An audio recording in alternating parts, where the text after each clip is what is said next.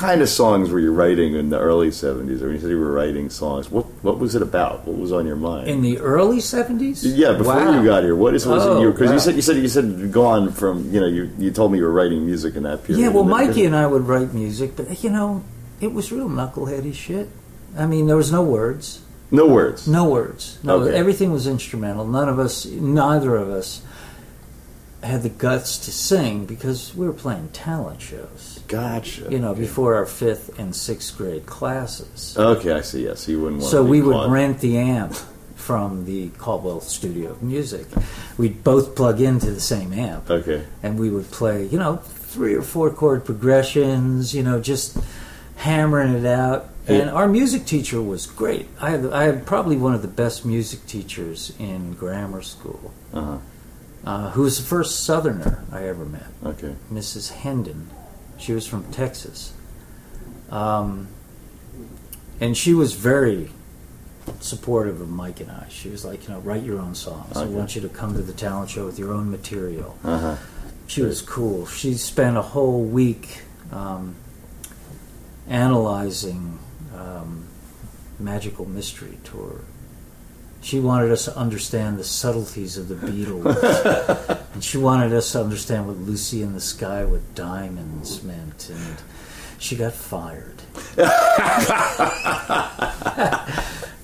Very informative teacher. But, she got fired. And we were all pissed. Yeah. I've been in that situation. Yeah, that's the one that actually gave up the information is the one they wanted out. So then by the end of the late, so now, what are you writing then with Dwight? What's going on here? Are you writing? Now you say you're writing music again once you're back in New Orleans. And what is this about? Well, with Dwight, it's to me, I think what I'm personally discovering is progressions. Mm-hmm. My writing has always come less from a theoretical point of view than from an ear point of view. I tend to like building blocks. I have a chord. I like a voicing. Mm-hmm. I see where that can go. I'll spend a half hour figuring out where that particular lovely chord can go to. Okay. And then I like that second chord. So I think in those days I was experimenting with, I had been playing long enough that I was bored with, D, C, G, A, basic major seventh, minor seventh formation. So I was deliberately playing with where my hand could go and how it could fret, and that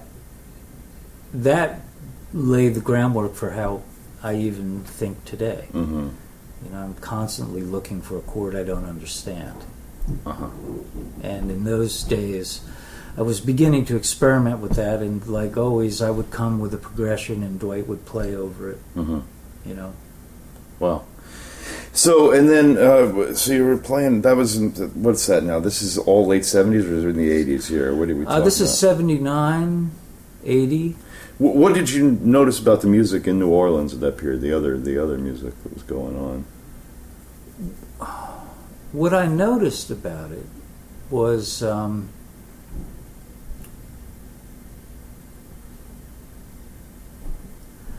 first, how integrated it was with society. Because it wasn't quite that way where I came from. There were music people, who sort of went and sought out music. But when I'll never forget one night I was at Tipitina's watching, I can't remember who even it was at this point. But I ran into an architecture professor, one of my professors, and he was like, "Oh, I'm glad to see you at Tipitina's," And suddenly it was like, you realize that this culture sort of the sun is music and all the planets go around it. Right. And it's a very Copernican view, and it's beautiful because that to me was so encouraging. I used to go to Tyler's all the time. Mm-hmm. And I'd see Astral Project. I loved Astral Project, you know, and I would see James Rivers, you know, because you could have oysters and, you know, sit there and watch incredible players. You know, I remember watching. It's hard to believe that I'm friends with James Singleton now. Yeah.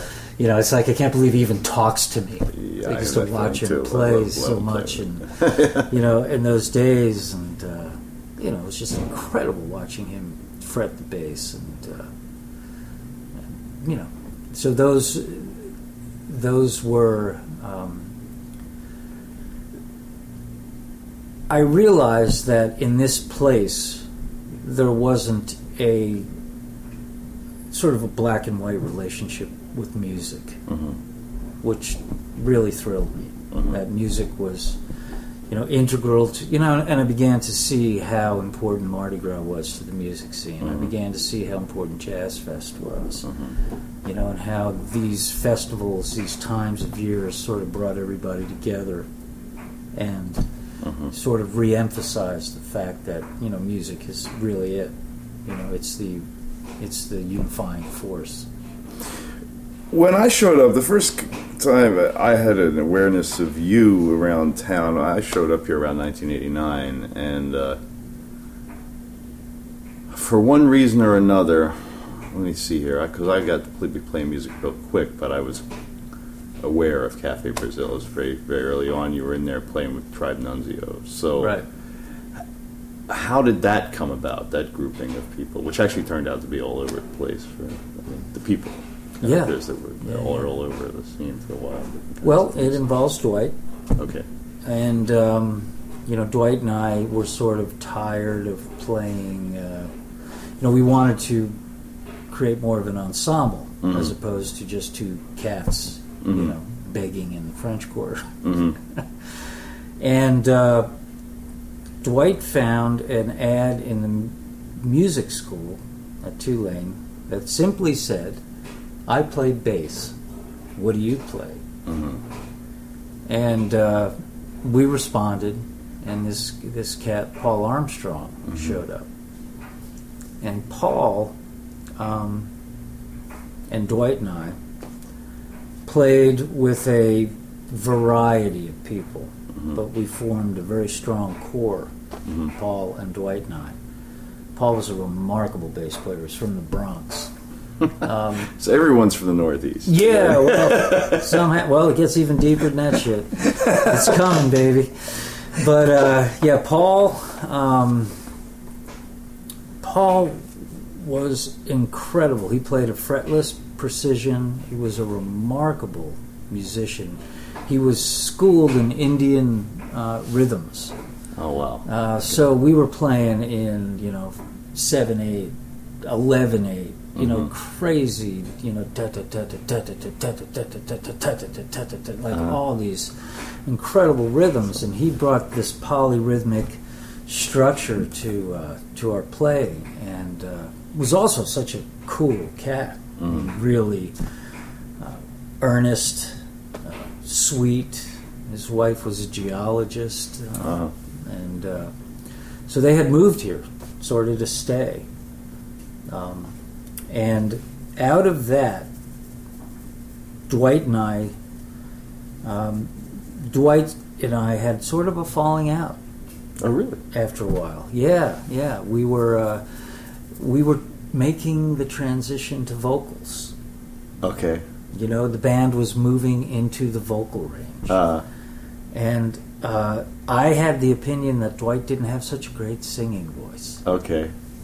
You know, and one night I stated it. I was like, you know, I think, you know, I'm not saying I can sing, but I'm saying you really can't sing so well.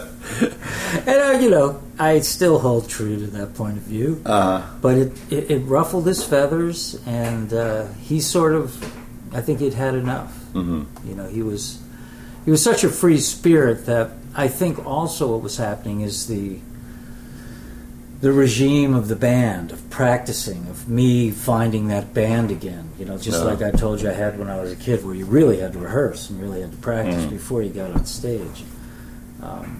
That was he wasn't into that. He didn't dig it. So Paul and I, you know, had all this body of work that we had written, and we ended up meeting Damon and Vernon and Nicky Sanzenbach through Nicky Sanzenbach.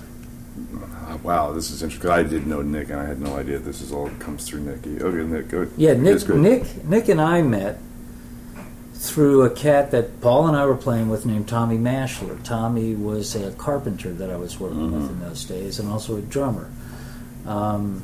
And he had played in a lot of like underground bands in the 70s and 80s in New Orleans. He was a good drummer. He knew Nick, and Paul and I started to play with Nick, and then Nick, who had been in Waka Waka, which was a ska band, with Damon, Vernon, and this guy named Sal Canatello, who was in a band called Auntie Vera and Uncle Stan and Auntie Vera, and you know, Sal was a great sort of ska singer songwriter, but Vernon and Damon were looking to do something else, and Nicky brought them in to meet Paul and I. Nick was playing piano, or he was playing sax. Sax. He was still playing tenor. He was playing tenor in the band. Okay, yeah, interesting. He was playing tenor, and then we just started.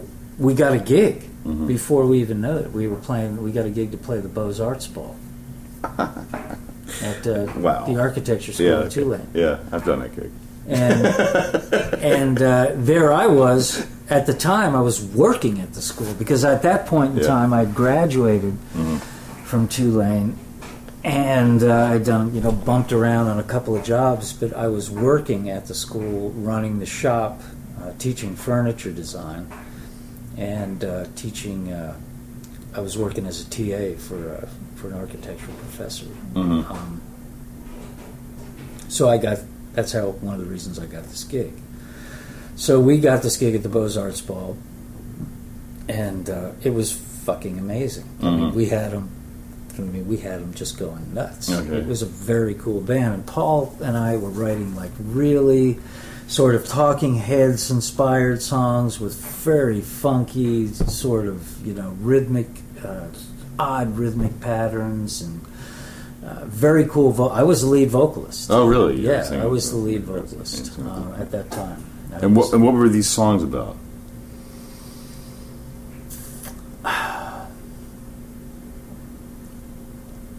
They were about all kinds of things. Paul was a very spiritual cat. Is a very spiritual cat. Still a friend of mine. So a lot of his songs were his attempts to bring spirituality, not in a heavy-handed way, into the conversation. He wanted people to like rise up, celebrate, be more intuitive, and they weren't clumsy. They weren't like new agey in any. They were very sexual, very beautiful, and he had a very good way of sort of saying, "What we're doing ain't right. Let's do it better. Okay. Let's be cooler about this." So they were about that. A lot of the songs were about that. Okay. And then I started to, write more lyric-driven songs. And at that point, I was falling in love with Maria, my wife of 23 years. Oh, wow. So a lot of the songs were about that. I very much believe in, whatever I'm writing about having something to do with where I am. Yeah. Not an abstract thing. Yeah. And it was very cool. I mean, it was a very cool band. Damon and Vernon brought an entirely different energy to it, because rather than playing with jazzers and people who were like, really arty, they were visceral. And suddenly I saw like, holy shit, this can captivate people. This can make people dance. Mm-hmm. They knew how to make people dance. And people were catching on. You played the Beaux-Arts ball, and people were... We played the Beaux-Arts ball. People were catching on. It was like very sort of nerve-wracking for me to get up in front of all these people that I worked with and taught, and get out there and perform. So that was extremely good for me to sort of like cast off fear, anxiety, all of these silly things that ground you and keep you from just gaining more and more confidence. And what year was this? this was probably 80, 81. 81. No, I'm sorry. This was 85 or 86. Okay, that makes more sense. Yeah, maybe 87, somewhere in there. So, Let's see. Damon, was he from you? Damon's from Buffalo, Northeast. wow. Okay. Vernon's from here. Vernon's from here. Okay, wow. Okay, interesting. All right. So, let's see. There's Tribe Nunzio. I remember that. That was how I first remembered you. And really what I remember about Tribe Nunzio, I mean, as far as the sound, like I remember,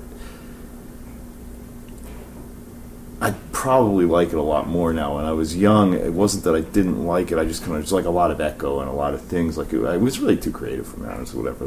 I was here for R&B purposes strictly, and blues purposes. So it was kind of interesting. But I loved the scene because there was cool people hanging around. I was actually trying to understand. I was like, how did they manage to get themselves together? But what was it like getting gigs at that point in New Orleans? How did that work?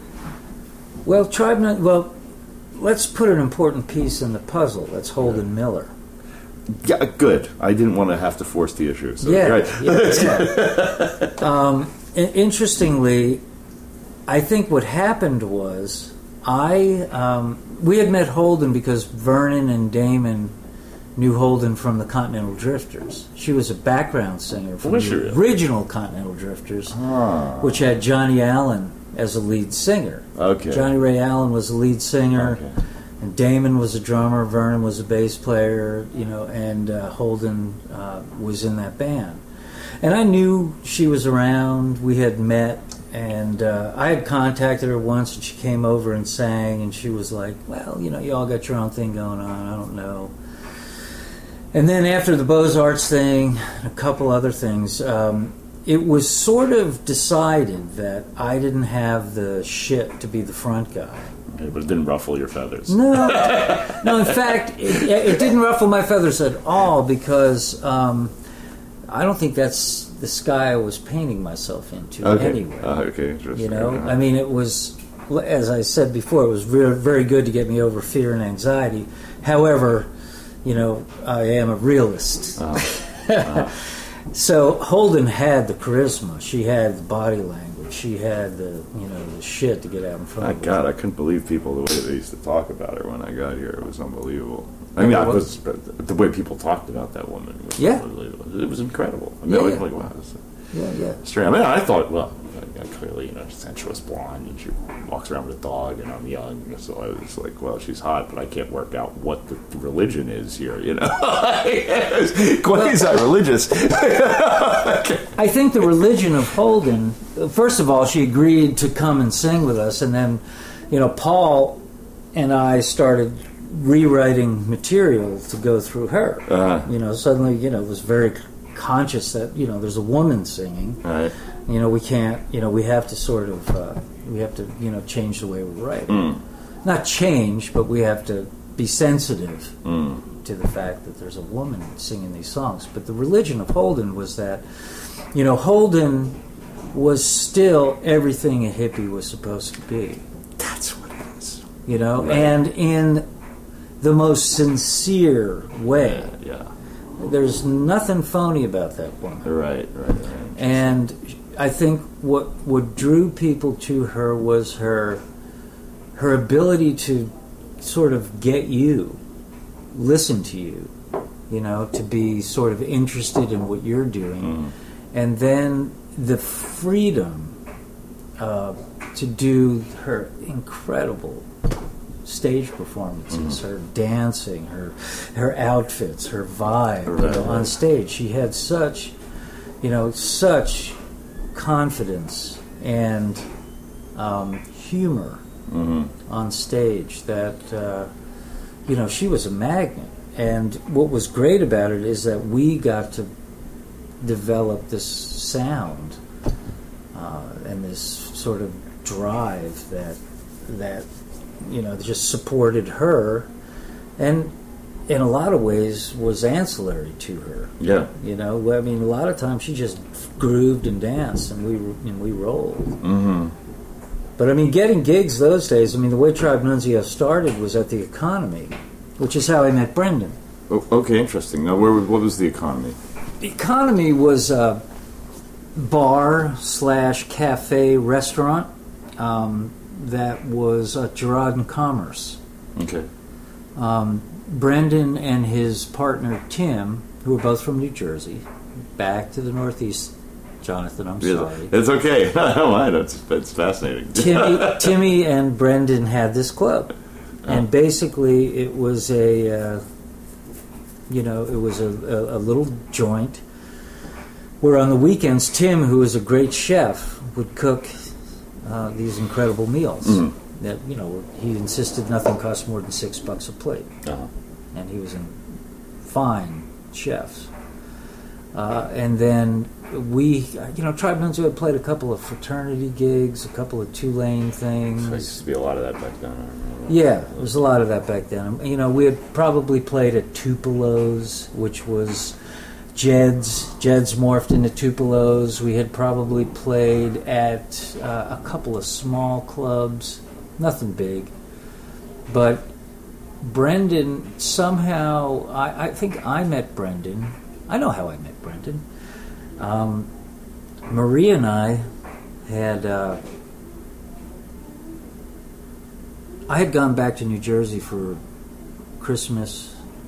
Marie and I had just hooked up. I got back New Year's Eve, and we decided to go out together. And we heard about this place, the Economy. We went to the Economy, and it was closed. Except Brendan and Timmy were there. And they let Marie and I in. Wow. Great. And we probably spent 2 or 3 hours just drinking with them. Had this incredibly wonderful night. Right. And I told Brendan I had a band, and so we started playing gigs at the Economy. Okay. And there were no cover gigs Saturday night, and 200 people, 300 people, just fucking packed this club. That's no bigger than this apartment. Amazing. So we did block parties, and and it started to be a scene. And it looked like the Spellcaster.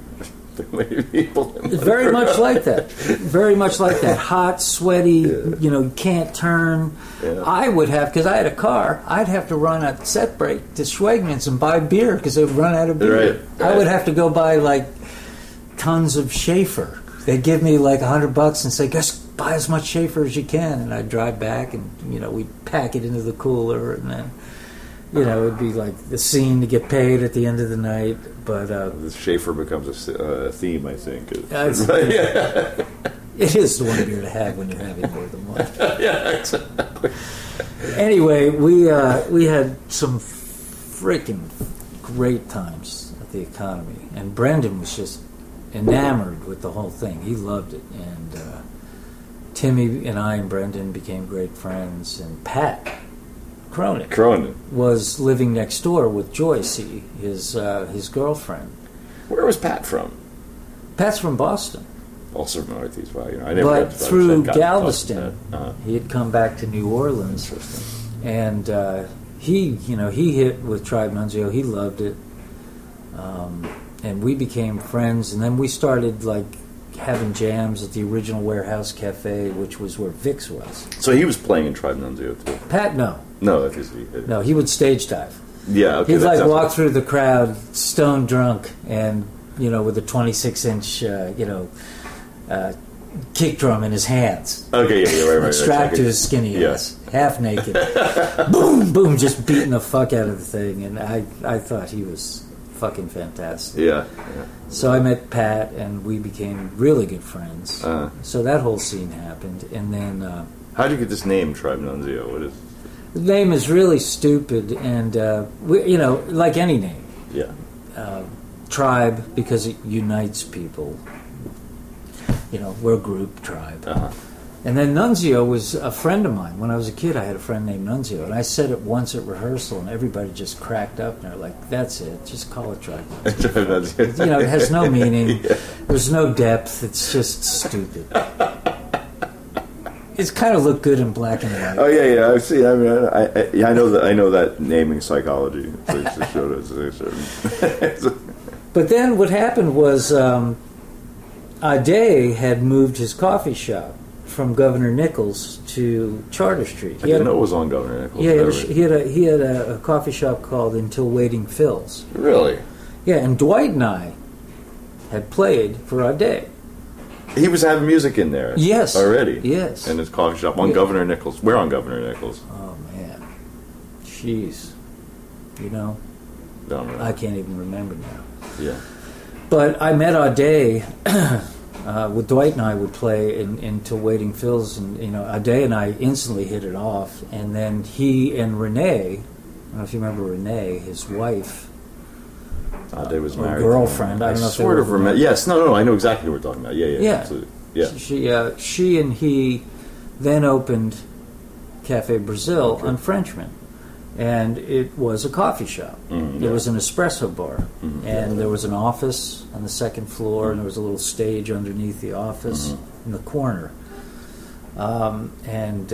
He came to the Economy one night. I remember seeing him standing there. And then he always called me, he just calls me Treffinger. Treffinger. Yes, I did. He goes, I want you to play Cafe Brazil. I'm like, really? He goes, yeah, Frenchman Street needs some fucking daylight, man. Because at that time there was Snug Harbor. Right. There was the Dream Palace, which only opened for Radiator shows. Yeah. And a couple of other shows in between. That was it. And could never be said to be providing daylight. That's for sure. Yeah. No, there was nothing on Frenchman Street. Absolutely nothing. I mean, it was, it was like the Apple Barrel. And everything else was either abandoned or fucked up or like an old antique store. The Faubourg Center was an old antique store.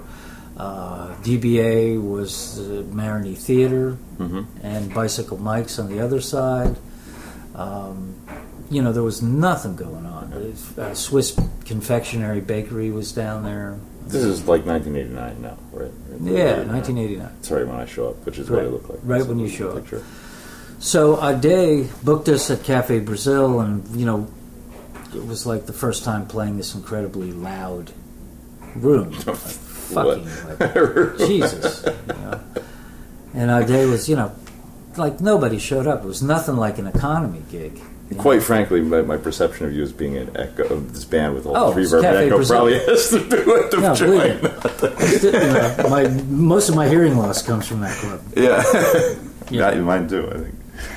In any case, are we going too long here? No, not at all. I got 5 hours of Jimbo up on my site. I'm not gonna keep you. You can get done whenever you want. It's up to you. You talk about whatever you want. All right.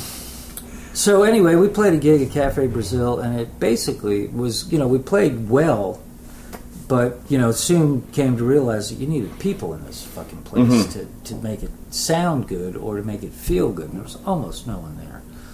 I mean, maybe 40 people, 30, 40 people. And I'll never forget at the end of the night, over a coffee that I didn't need or didn't want because it was, 12 o'clock, 12:30 at night. I'm like, Ade, you just got to sell booze. And Renee was like, Ade, I think we can. And Ade was dead set against it because he had a drinking problem. Yeah, I used to talk about it all the time. Yeah, when he came to the U.S. from Brazil and was living in Washington and was a construction worker in Washington, D.C., he had like a 2 case of beer a day habit. Yeah. So he was, rightfully concerned about, turning a business into a bar room and whether or not he could avoid the temptation of drink. And Renee convinced him that he could. She basically said, you can do it, you should, this is going to be important to our business. And within a couple of weeks, the signs were on the door. You know, this establishment has applied to the city for a liquor license, and in those days it was wide open. You could still get liquor licenses very easily. So we maybe played one more gig as a coffee shop, and then the first night we played one. You know, he had a liquor. At that point, I think it was cabaret, so I don't think he could sell hard liquor, but beer and wine he could sell. I think he made like $5,000. He used to make so much money. And, you know, at the end, Trafficker, I love you! Ah! How about the beer? The whole thing was totally out of me because we were already I was playing there with like people shortly after that because I did that whole stints with Willie Green and Mike Ward and Right. things like that. And it was like you'd go in there and just it was unbelievable how many people there were milling around that building and in the street and everything. It was, Oh, no. The Mardi Gras we played, my God, we used to play, you know, have a standing gig there, Lundi Gras. We wouldn't go on till midnight. And we'd play till 5 in the morning.